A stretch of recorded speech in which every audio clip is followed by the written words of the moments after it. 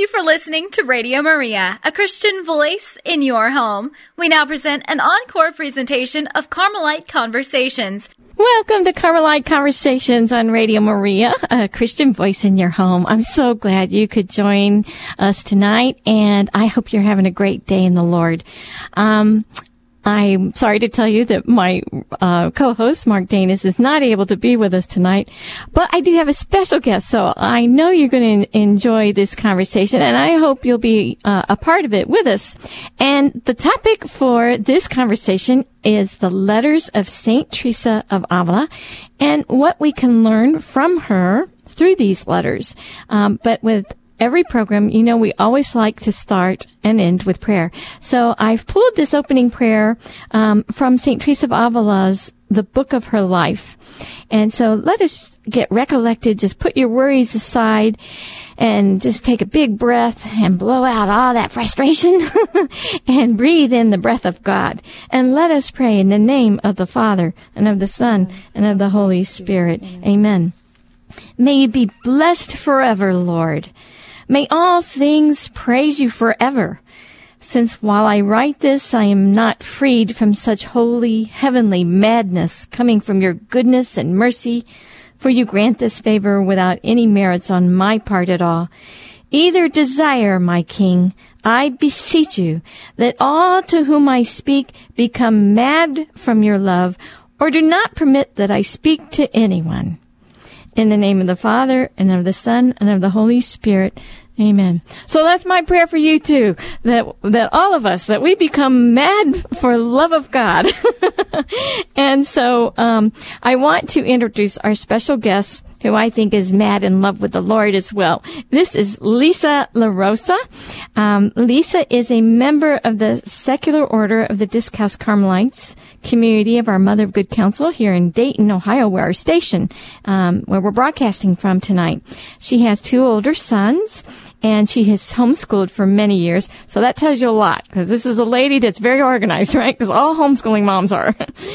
She's currently an administrative assistant, and she has an ardent interest in world history and in literature. So welcome, Lisa. Welcome to Carmelite Conversations. How are you? Thank you, Frances. I'm well. It's an honor to be here with you. And this is your first time with us, but I hope it will not be the last. But I invited you on this program because the community of the Secular Order of Discalced Carmelites there in Dayton had you do some presentations on the letters of St. Teresa. And I thought, this would be great to have Lisa on the program to share with us, you know, the wisdom that we can gain and the example that St. Teresa of Avila teaches us.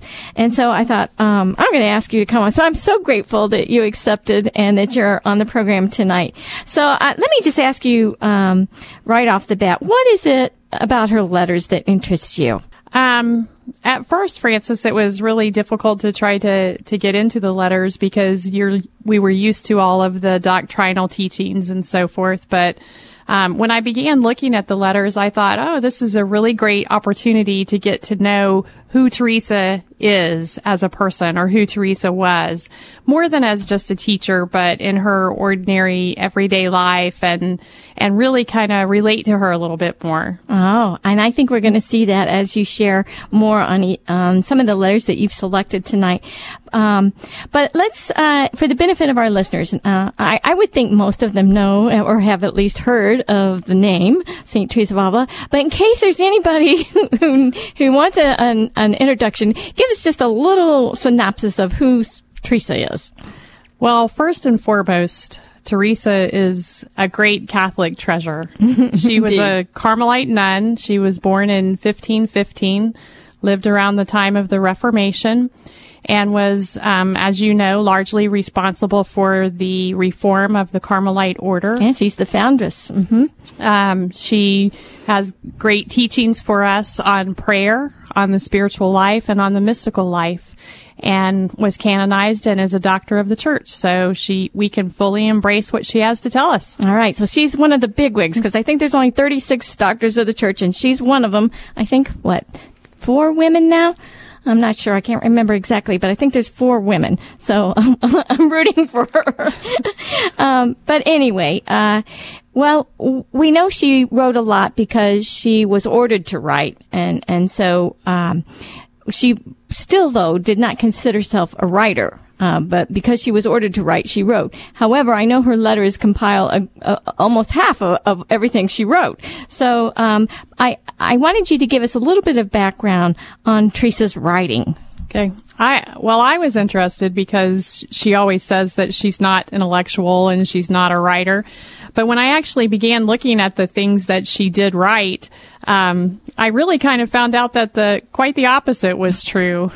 She and her brother, as you know, wrote a novel when she was 16, and I think he was a little bit older. And from all accounts, it was fairly well done and reflected fairly mature writing. But as you know, later on, she's going to go on to write many other things. And what was this novel about? Do you have any idea what the topic was? It was a novel of chivalry, so I imagine it had to do with knights and knights in shiny armor. I remember reading those when I was little. Yeah. So I'm sure they were very popular at that time. All right. So she starts out by writing this novel, and then, of course, as she enters the convent and now has this great conversion and now is experiencing these supernatural favors of the Lord. Of course, she's very responsible for all this information and experience. And of course, thanks be to God, she was ordered to write all of these down. So she had 4 major works. Could you tell us a little bit about those, just for the 4 major background? works were the Book of Her Life and the Way of Perfection, which, as you know, are more narrative accounts of her life. And she wrote also the Interior Castle and the Book of Foundations, which are more doctrinal about the spiritual life. Right. And the Book of Foundations is really us walking with her as she founds all these new convents of the nuns and the hardships she's went through, and that's pretty amazing. I'm sorry, Frances, can I make a correction? Yeah. The narrative books are the Book of Her Life and the Book of the Foundations. Okay. All right. The Interior Life and the Way of Perfection are the doctrinal and... Right, because I think the Way of Perfection has that wonderful, the last half of that book is about the Our Father, a meditation on it. Oh, it is so deep and so beautiful. So if any of our listeners have not read The Way of Perfection and you want a great meditation on the Our Father, this is one done by a saint, a doctor of the church. So, well worth looking into. And of course, we know the famous Interior Castle is about the spiritual journey, growth in the spiritual life. So now she's got several minor works that many people have never heard about. Could you tell us a little bit about those? Yes, she wrote meditations, which were biblical commentary, which she tells us by her own admission that is something that unlearned people should not do. And yet, in her experience, she ventures forth and does it. Yeah, I think, what was it? The Song of Songs, right? Right. That she wrote. And of course, women were not supposed to be writing so much for that point, but she was really there to help the nuns learn. Right. And to share, so. Right. She had spiritual testimonies, which were about her own life, that were primarily meant for her confessors and her directors and for her own personal use. And we really get into her heart in those, don't we? Yes. I mean, because those are intimate moments that she shared, and oh my gosh, we get to peer into that. Right. And through all these writings, including the letters that we're going to talk about, we see different aspects of Teresa. Mm-hmm. And so, by the end, we're going to have a really full picture of who she was and what her life was like. And why she's a saint and a doctor of the church. Right. And so good for all of us. All right. What else did she write? She also wrote some constitutions for the nuns, and were actually modifications of the rule that the nuns had to follow. Although I don't believe she was officially given credit for those writings, she was largely responsible for them. Okay. She wrote for Father Gracian. I don't know if I'm pronouncing that correctly, but he was going to examine her nuns, and he wanted her assistance with that and asked her to write down some instructions for him. And although she was not a writer, we're told that she quickly pens 43 pages for him. Well, she was good at knowing, what needs to be done. She was a great organizer, and she had a great sense of vision, of knowing where they're at and where they need to be and how to get there and to do it, to please the Lord. So, right. But as you know, knowing something and being able to write it down quickly for someone, that takes some writing skill, I think. I think it does. And I think it also takes grace. Yes. Somebody asked me, Frances, are you ever going to write a book? I'm like, no. If you ever get a book out of me, the Lord did it through me because I'm not a writer either. So I think it's interesting that she's writing these instructions. But she knows, some of the problem areas and what needs to be looked at. So I think that's interesting. But I was like, well, don't they have these instructions written anywhere else? But I don't know. But we do have that writing there. And, so we can have access to reading that. I wonder if that will help, secular communities prepare for canonical establishment. I know the Dayton community is, looking hopefully to do that. And so maybe there'll be some sage advice for us as we look at that. All right. What else? Because I know there's much more. Yes, she wrote some satire. She wrote a spiritual challenge where we actually see a little bit more of that chivalry background, Frances, because only this time it's about knights in a spiritual tournament. I haven't had the good fortune to read that one, but I'm really looking forward to it. I wonder if that would make a good play. It just gives me a sense I can almost see it and visualize it. So. All right. And I know she wrote some soliloquies. Yes. And weren't those, if I understand that correctly, these were written at post-communion meditations. So maybe her prayers to the Lord just following Mass. And I'm like, wow, to have that written down and to have access to that, to really be part of her prayer. So intense, just wonderful. Right, and that particular writing was designed to also be an outpouring of emotion to let the thoughts of the individual come out. Which really requires again some skill as well as grace with the writing. And as you know, she also wrote quite a few poems. Now, is she famous for her poems? I don't believe that she is famous for her poems. But there were quite a few poets who were aware of her spiritual writings. Because I'm thinking in those days that the nuns to celebrate somebody's name day or their profession or what else as a gift, as a spiritual gift, many times they would write a poem. So sometimes it was this was their gift because they don't have money to go to the local store and buy stuff, and of course that's not their way to do things anyway.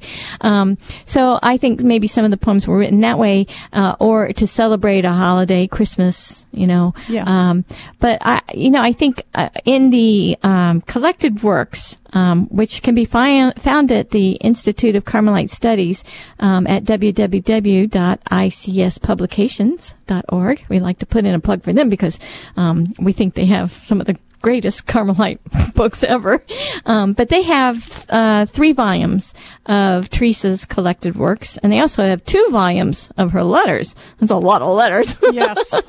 But anyway, we want you to know where you can have access to those. We really like those translations. But so many of her poems are in there, and I think the famous bookmark is in that section of poems. But I don't think she's recognized for her poetry like John of the Cross would be. No. Certainly he stands out in his poetry in that regard. But of course, we have all of her prose writings. Her major works that, oh my gosh, aren't we blessed? So that leads us to the point of her letters, right? Right. All right, and I know these 2 volumes that are on the ICS Publications website, which can be ordered. They're divided up from 1546 through 1577 is the first volume, and then 1578 to 1582 is volume 2. So there's a lot of letters, and I'm sure this is not all of her letters, right? No. There were quite a few letters that that were destroyed, we believe, because during times when her writings were censored and stuff, a lot of people would not keep her letters and would destroy them. So there were probably quite a lot more than what we have. And just like we do today, not everybody keeps all the letters that somebody sends you. So just normal getting rid of letters. But, some people did choose to keep them. Yes. Unfortunately, John the Cross was not one of them. He probably burned them as an act of mortification. Probably. And it could be that, that was something that was so intimate and special that, you didn't want to hang on to them, because if they got in the wrong hands, that could be distorted and taken out of context, and that could be bad. And of course, what was the postal system like back in Teresa's day? Can you shed any light on that? Yeah, it wasn't terribly reliable, Frances. A lot of times Teresa would have to write 3 and 4 copies of letters and send them by different methods in order to be certain that they would arrive at their intended destination. And sometimes they didn't even then. Yeah. Can you imagine doing that? No. Just trying to get, and you don't even know for sure if they got it, and you'll find out a month later. I'm like, can you imagine what Teresa of Avila would have been like if she had email? And then the saints in the future, they're going to be talking about email, right? Right. That'll be interesting. Does anybody save their emails? Well, I save a lot of my emails, but I know most people delete their emails. This probably explains why I have so many. You have to. So I wonder if that would mean we would have more down the road, or would we have fewer, you think? Yeah, I don't know. So, well, we know these letters cover a great period of her life, and she is still growing. I mean, the first letters are back in 1546, and she's still journeying to that spiritual marriage. And so, we get to witness her conversation with other people through her letters as she is on this journey. So I think that's really great. And I know that she loved people. I mean, that's why she was always in the parlor, right? Before she founded the disc house. Actually, she founded these, to revert back to the primitive, way of the order. And so it wasn't necessarily she was trying to create a new order. She just wanted to get back to the heart of the matter. And, now we refer to it as the disc house, because of, the primitive nature and because of the austerities that she had and that she wanted to get back to the prayer, which was, the charism of Carmel. But, she loved people, and she was very popular in the parlor. And so it does not surprise me that she wrote a lot of letters. She's a people person. And I think there's, I think what it said in the book was 468 letters, and that's only the ones they found. So, right. All right. Well, we want to get into a little bit about that, but to set the stage, I found this quote, and it's from the book of her Foundations, and I think it gives us an insight to her heart that she shared in her letters. And so I thought maybe I would share that with our listening audience. Here's the quote. And this is coming from St. Teresa of Avila. Okay, so she's talking to you and me, all right? She says, "My desires to be of some help to some soul as time went on had grown much greater. And I often felt like one who has a great treasure stored up and desires that all enjoy it, but whose hands are bound and unable to distribute it.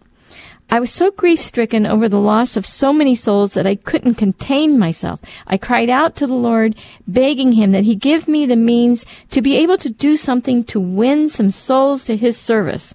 And boy, did she, and does she still. And that my prayer would do some good, since I wasn't able to do anything else. I was very envious of those who, for love of our Lord, were able to be engaged in winning souls, though they might suffer 1,000 deaths. This is the inclination the Lord has given me, for it seems to me that he prizes a soul that through our diligence and prayer we gain for him, through his mercy, more than all the services we can render him. And so I thought, man, as I read that quote, I'm like, yes, she has this desire to be of some help to souls, and certainly she has totally fulfilled that. And she's still working in from heaven, I'm sure. Yes. So, given a list from the leaders of our order, we were given a list from the order of some letters, because this is one of the years that we're preparing for the 5th centenary of Teresa's birth. She was born in 1515, so in 2015 will be our 500th celebration.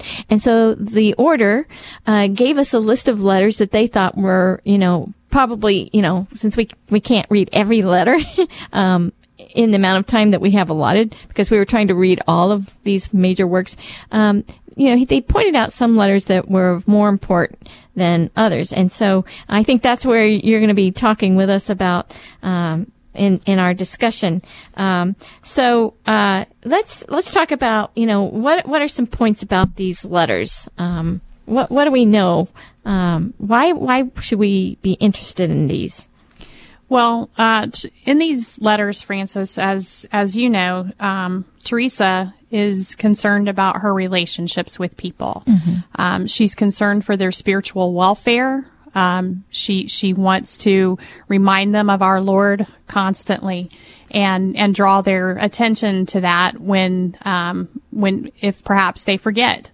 And I think it's also important for us to understand that, a lot of times, I know at least for myself, when I think of a saint, I think of sometimes a goal or a lifestyle that's really unattainable for the average person. Right. But, Teresa is here to show us that that's not true. That in a lot of ways she is that average person. And I think these letters really make her life, more comparable to ours, even though it was such a long time ago. And so that we can see that sainthood really is something we ought to be striving for. And, even though she was a cloistered nun, she was really out in the world quite a lot. Right. Because she was, making these foundations. And so she was quite an administrator. And she's quite the businesswoman.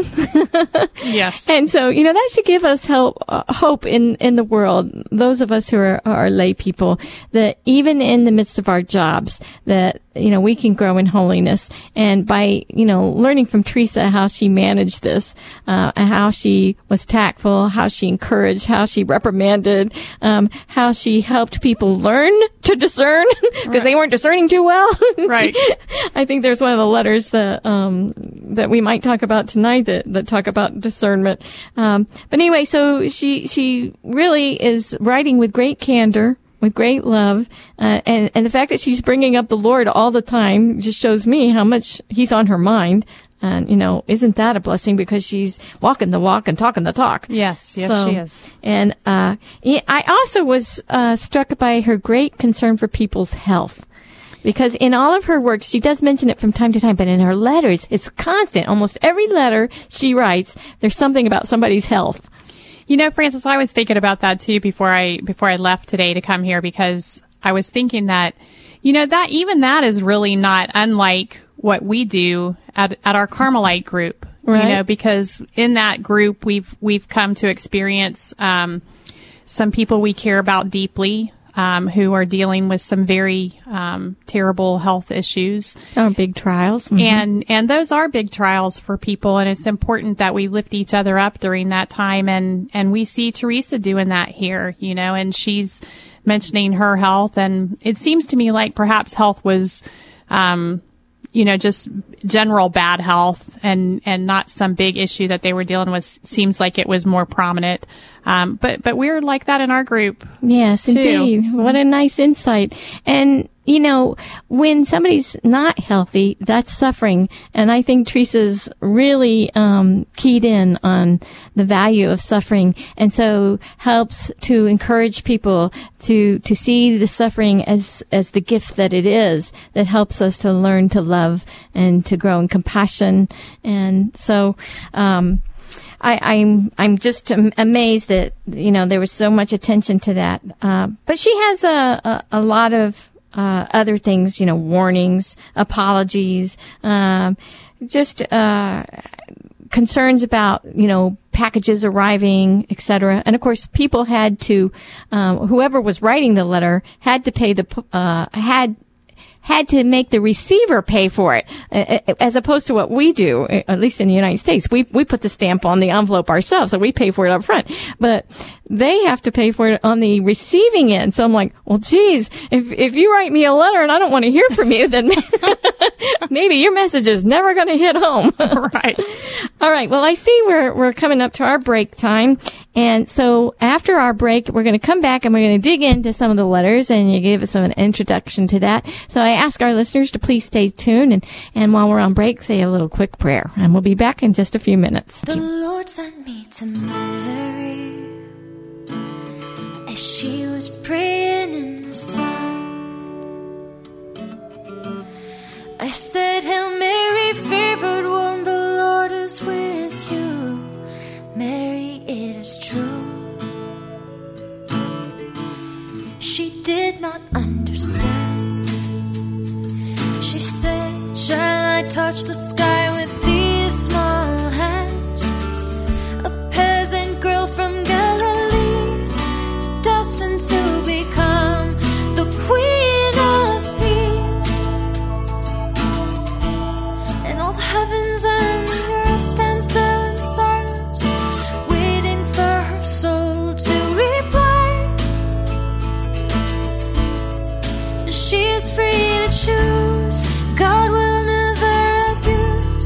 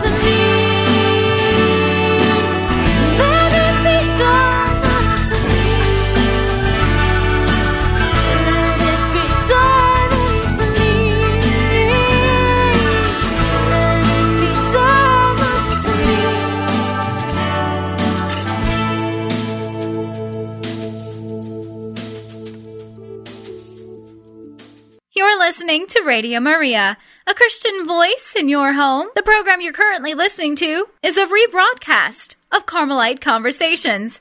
Welcome back to Carmelite Conversations. I have a guest with me, Lisa LaRosa, and we're talking about the writing and the letters of St. Teresa of Avila. And so we're just now going to get into those letters. So, Lisa, where do you want to begin on the letters? Well, we're going to begin with letters 2, 24, and 39. Okay. These are letters to Teresa's brother and sister. Okay. Letters 2 and 24 are to her brother, Lorenzo de Cepeda. And Lorenzo had been in the Indies? Yes. And he was going to come back eventually, and he made a fortune. So he was he was sending money to help her. And Teresa was very grateful for that and always encouraging him to send a little bit more when he could. Yes. Lorenzo was also the sibling that Teresa was closest to. Later on in his life, she becomes his spiritual director. Mm-hmm. And he also later on begins to follow the rule that Teresa followed as well because of what a wonderful spiritual director he had. Yes. And letter number 39 is to Doña Juana de Ahumada, which was also Teresa's sister from her father's first marriage. Mm-hmm. And in these letters, Teresa also mentions other siblings, Okay. Geronimo de Cepeda, Augustin, and Pedro de Ahumada. And she's always concerned about their spiritual welfare. Mm-hmm. Lorenzo, of course, is more spiritual, and so is Juana. She's a very spiritual person. I believe Teresa says she has the soul of an angel. Oh, yes, indeed. And she also speaks of an older sister, Maria. And Teresa, in fact, had 9 brothers and sisters. A couple of them died young in America. Rodrigo, the one she wrote the novel of chivalry with. Yes. He passed away in America quite young. But in these letters, I think you see that she maintains relationships, even though she's a cloistered nun. She maintains quite close relationships and is always concerned about how the things are going to affect those relationships. And I think in this one letter to Lorenzo, there is a great story of Saint Joseph. Could you kind of share what's going on here? Yes. Teresa believes that that the money that Lorenzo sends her for this foundation is a miracle, and that Saint Joseph wanted her to have it because she needed a specific amount of money, and he was prompted, Teresa believes, by God at the last minute to send a little bit extra, and it just so happened that that little bit extra was exactly what was needed. And of course, she didn't have money to pay. I think she wanted to buy this house to make a convent, and she didn't have the money to do it. And yet she was told by St. Joseph, to go ahead. Right. And so she's trusting in God alone because she says, I'm entering into an agreement with the workers. It seemed a foolish thing to do because she has no money. Right. But she entered that agreement anyway on faith. About, faith and divine providence. And yes, she was rewarded. She says, but then His Majesty comes along and moves you to provide for it. And isn't that great that Teresa points out how others are cooperating in God's plans? Yes. Because she says, and moves you to provide for it. And what amazes me is that the 40 pesos you added was just what I needed. And I believe that St. Joseph, after whom the house will be named, wanted us to have the money, and I know that he will repay you. She's always pointing out the generosity of God so that, whatever you're doing to aid the works of the Lord, he will not be outdone by your generosity. So I think that's pretty amazing. So that's a great little story on St. Joseph. And I think she mentions that in a couple of different places. So I'm glad we're talking about that one. Yeah. Teresa also, she talks about, as you know, a lawsuit that was happening within the family. And later on, she's going to talk about her sister Juana's husband is opposing a passageway that is supposed to be built within one of the convents. Teresa's very concerned about these things happening because she knows how these things can tear families apart. And even though she thinks maybe that there might be some legitimate claims in the lawsuit, which was happening because her father's possessions were not divided equally amongst all of his children. And money can be such a source of contention. Right. Even in this day. And Teresa knows that. She mentions on various occasions how she takes little to nothing for herself except for some bread because she knows, she's fully accountable for the monies that are coming to her. And she wants other people to be aware in these letters too, specifically in letter 2 here, about how people can let money come between them. Yeah, she says, God deliver me from the self-interest that brings so much harm to one's relatives. It has reached the point here that it's a wonder if there's a father who cares about his son or a brother who cares about his brother. Yeah. Right. And so she's, in these letters, she's mentioning these things, hopefully to bring people back to their senses. And it does appear that, she says here at one point, thus, Juan de Ovalle set aside this litigation now out of love for me. So she has apparently applied some pressure there. And her sister's husband is backing off of the lawsuit a bit for love of her, which is a wonderful way for her to use her influence with them. Right. And she's doing all this from the convent, right? Correct. So good influence. So, in letter number, can we move on to the next letter? In letter number 24, we discovered that her brother Lorenzo, near and dear to her heart, is coming back to Spain. He's coming back from the Indies.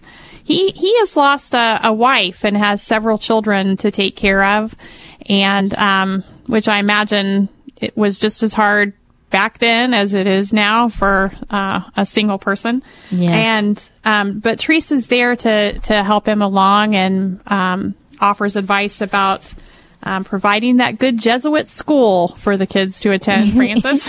Yeah, and she really talks about how wonderful Avila is as a place to educate and to develop spiritual friendships. So that was great guidance. And I wonder also if there isn't an element of her gathering the family brood back to her, because she mentions that it would also be an excellent place for Juana's health and for Geronimo's health, which was a younger brother who I'm gathering she didn't see very often. And I think, her biggest goal, though, is their spiritual development.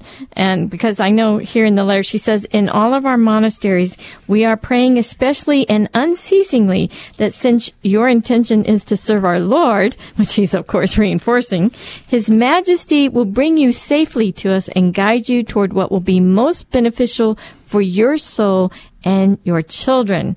So, a constant reference to, the Lord and, your intentions and growth. And then I like how she addresses health because, in these, long trips or just in the midst of the family trials, there, usually some family member who's sick. She says, so when the Lord sees that it is necessary for our good, He gives health. When it is not, sickness. All right, so there's a sage piece of advice. If you're well, that's for your benefit. If you're sick, that's for your benefit. Right. She says, may He be blessed for everything. I think this shows Teresa's equanimity of spirit.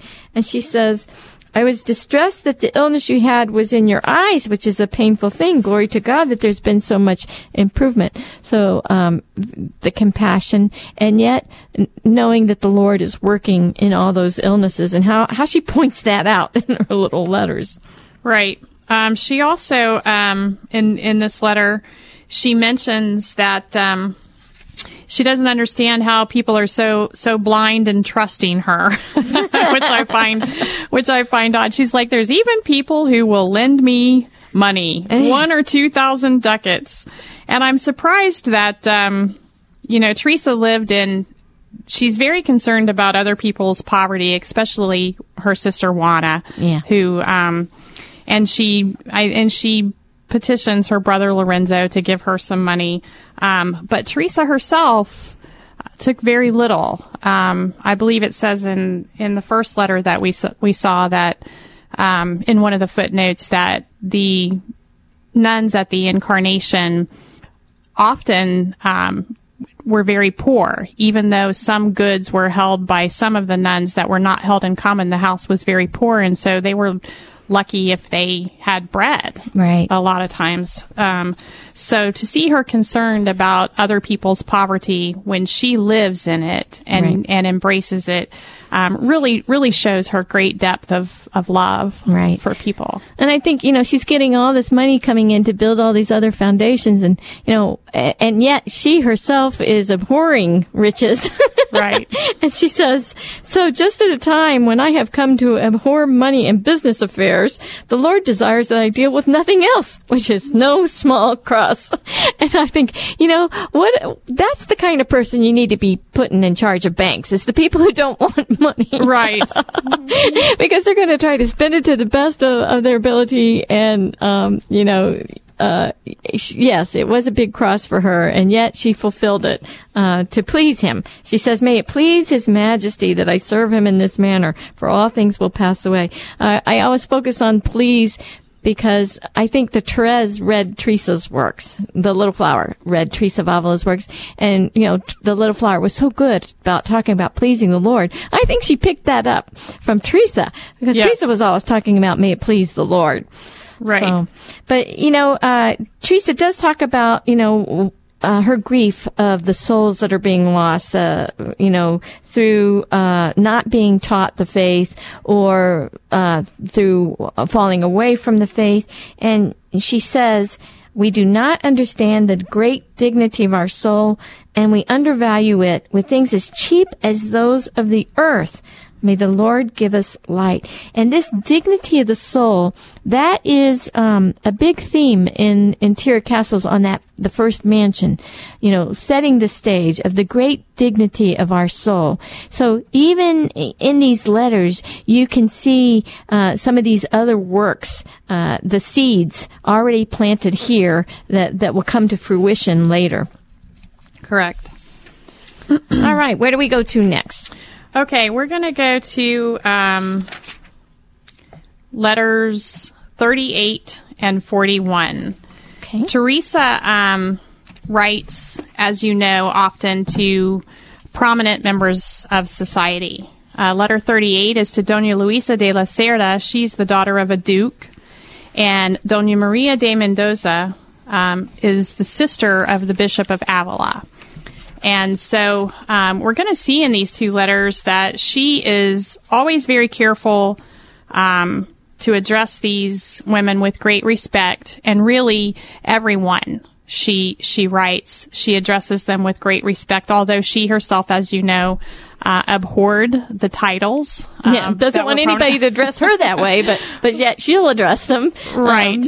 And I think she understands well, Frances, that a lot of times those titles make people tend to overestimate themselves. And she says that it goes against the spirit of their order. And so, but she's always very careful to use those titles of respect with people.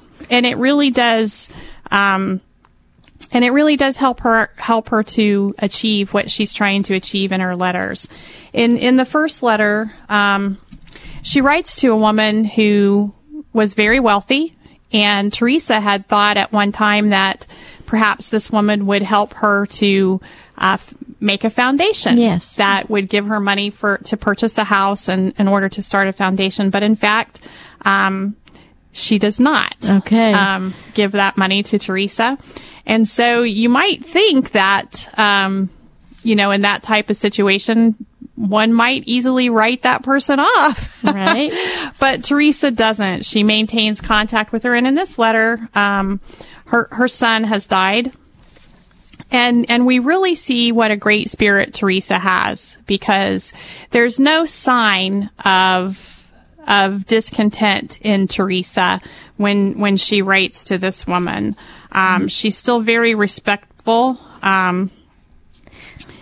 And she's concerned about the many trials that this woman is facing with her health and in her life. Well, and I like what she said in regards to the death. She says, I share so much in your trials that when this suffering is added to the many I have here, the news that her son has died, she says, I'm no longer worrying about asking our Lord for any more. May he be blessed for everything. For it truly seems that you are among those who will enjoy his kingdom, since he gives you to drink from the chalice through so many illnesses, both your own and of those you love.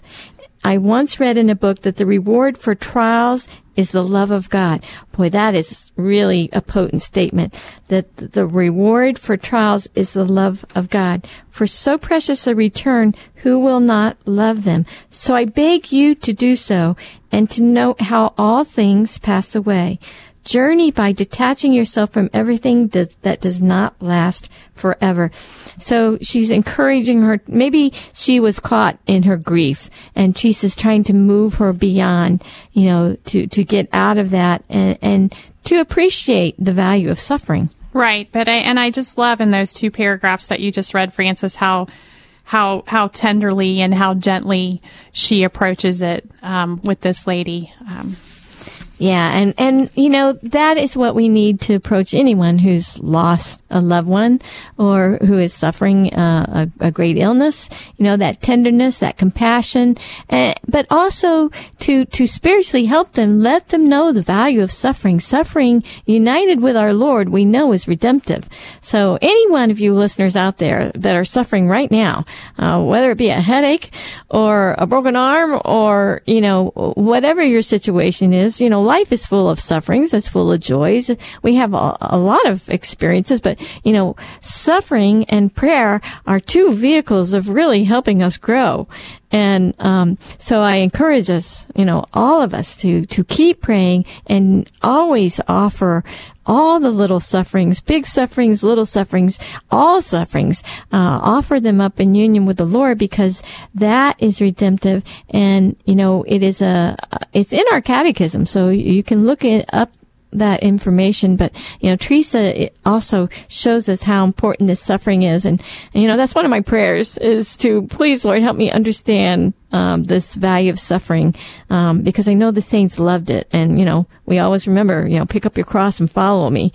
And so that cross is the suffering. So, but, as I've often said, how do we grow the most? It's through our joys, or is it through our sufferings? And people inevitably say it's through our suffering that I've learned the most. So. Right. And, she was, what's amazing about this too is that she was going through a great deal of trials herself, at the incarnation, where there were a lot of nuns who weren't necessarily so happy about her being prioress. Yeah, she was put in that position. They didn't vote her in that one, and she was being obedient. This is the one where she puts the statue of Our Lady in the prioress's chair. Right. I was like, boy, that was so smart. So smart. But it's real easy for us when we're in our own trials to forget others. But I think that we see here again and again in these letters how Teresa just does not do that. Yeah, and I know there's one more little line here about the value of suffering that I wanted to point out, because I think it gives us some indication of how we can talk with others. She says, "May our Lord give you eternal happiness." So, for the life hereafter. May our Lord give you eternal happiness and rest, because for some time now you have given up happiness and rest in this life, though you do not yet appreciate the value of suffering. I'm like, oh man, if I got that in a letter, I'm like, oh, she got me. It's true. And so that also tells you, okay, so how can I learn? Because obviously this is coming from a nun, someone who loves me, and she's saying this for my benefit.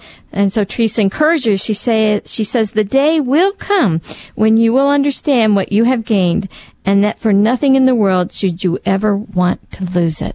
And she also ends, Frances, too, by telling her that she says she cannot go on any longer because the messenger is waiting to take the letter. But she says, save to kiss the hands of my ladies many times. And I think that is just so tender of her, again, at the end, for someone who's just lost a son. An expression of love like that is extremely important, I think. Right. All right. And so then there was letter 41. Let's do a quick highlight of some of the great gems. I think this is the one where she's talking about the signs of a vocation. So she's teaching the prioress how to discern the vocation, right? Which would be good for us as lay Carmelites in our secular orders. We have the council takes part in the discernment process, and so we too have to learn how to discern vocations for ourselves and for others. We aid in that process. So what does she do here in this letter? It's so amazing. It's a great letter. I find this letter really fascinating because here we see Teresa's savvy and know-how with people, because Doña Maria de Mendoza wants to admit a couple of people to the monastery that was to house just a few nuns, I believe, not a lot of nuns.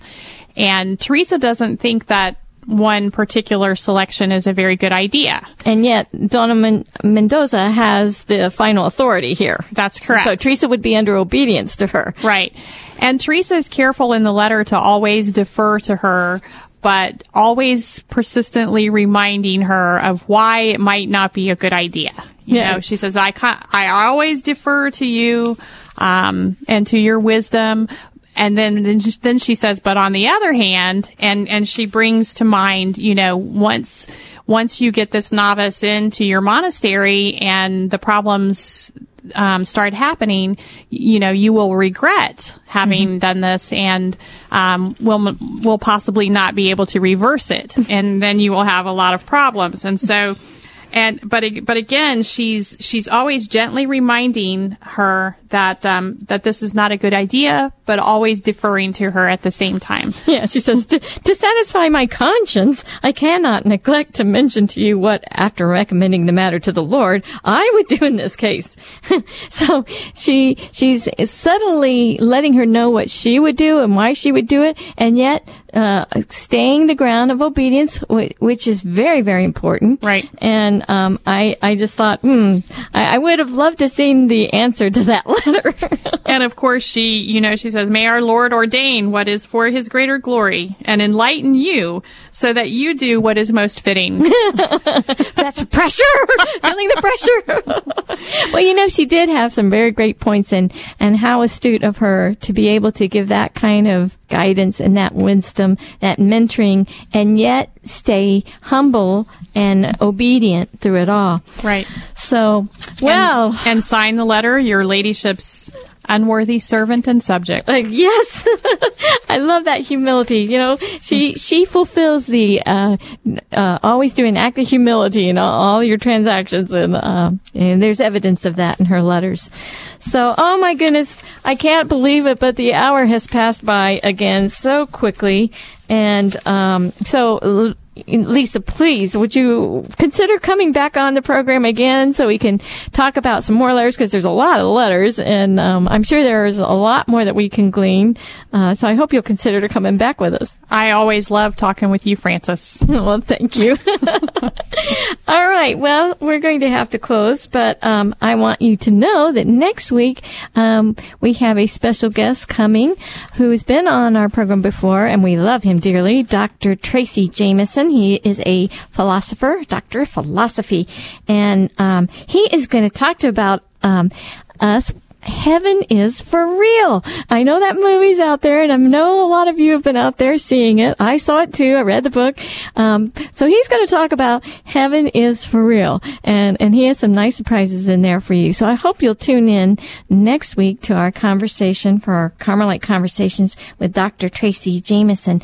And meanwhile, do know that you can go to Facebook and be in touch with us at Carmelite Conversations, and also go to www.radiomaria.com radiomaria.us to find all of our archived programs. So again, I want to thank you, Lisa, for joining us, and hope you'll come back. And as we normally do, we want to close with a prayer. So I just ask our listeners to get recollected and look for God's presence within your soul right now as we pray this prayer from St. Teresa of Avila's The Book of Her Life. In the name of the Father, and of the Son, and of the Holy Spirit. Amen. May you be pleased, my God, that there come a time in which I may be able to repay you even one mite of all I owe you. Ordain, Lord, as you wish, how this servant of yours may in some manner serve you. Fortify my soul and dispose it first, good of all goods and my Jesus, and then ordain ways in which I might do something for you, for there is no longer anyone who can suffer to receive so much and not repay anything. Cost what it may, Lord, do not desire that I come into your presence with hands so empty, since the reward must be given in conformity with one's deeds. Here is my life. Here is my honor and my will. I have given all to you. I am yours. Make use of me according to your will. I see clearly, Lord, the little I'm capable of. But having reached you, having climbed to this watchtower, I see truths. I can do all things, providing you do not leave me. In the name of the Father, and of the Son, and of the Holy Spirit. Amen. Well, that's all for now. Thank you again, Lisa. Please, listeners, come join us again next week. Meanwhile, God bless you and keep you.